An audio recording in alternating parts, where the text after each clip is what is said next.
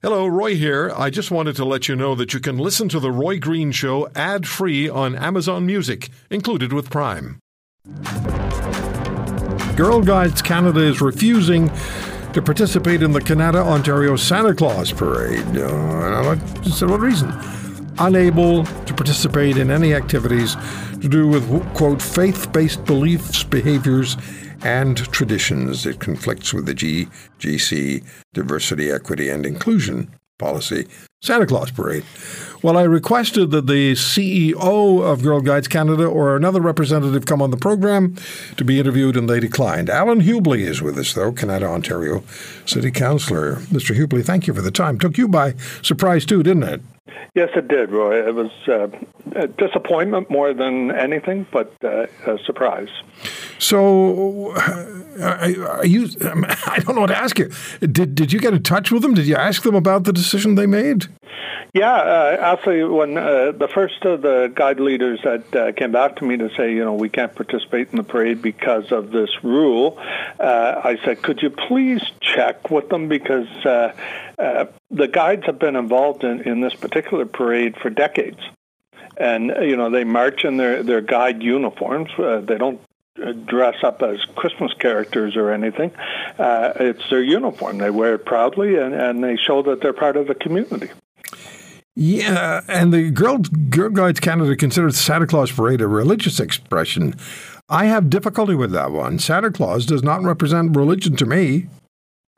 No, and they can't participate in Halloween, and they can't participate in Remembrance Day if there's any prayers said at Remembrance Day. So is this a talking point in your community? What are people saying in Canada? Absolutely. A number of things are being said about it. Basically the same as what you and I have said, is that this was a surprise and as I said, disappointment. A lot of parents that are in the guiding groups are disappointed that their kids can't get in this, and they're voicing their concerns to the guides organization as well.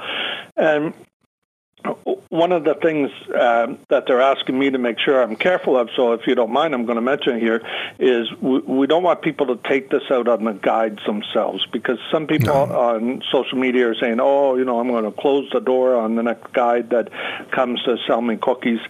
Please don't do that, because it's not the kids. The kids are already being harmed enough by not being allowed to be in, community events and stuff like that. I wouldn't want anybody to take this out on the guides. No, well said. A few people in the organization making bad decisions. Yeah, and they refused to be interviewed. That told me all I needed to know. But the Boy Scouts, I understand, they're allowed to participate. Yes, and there's a lot of different organizations in our community that participate in the parade, representing all kinds of different groups and everything. We haven't turned anybody away.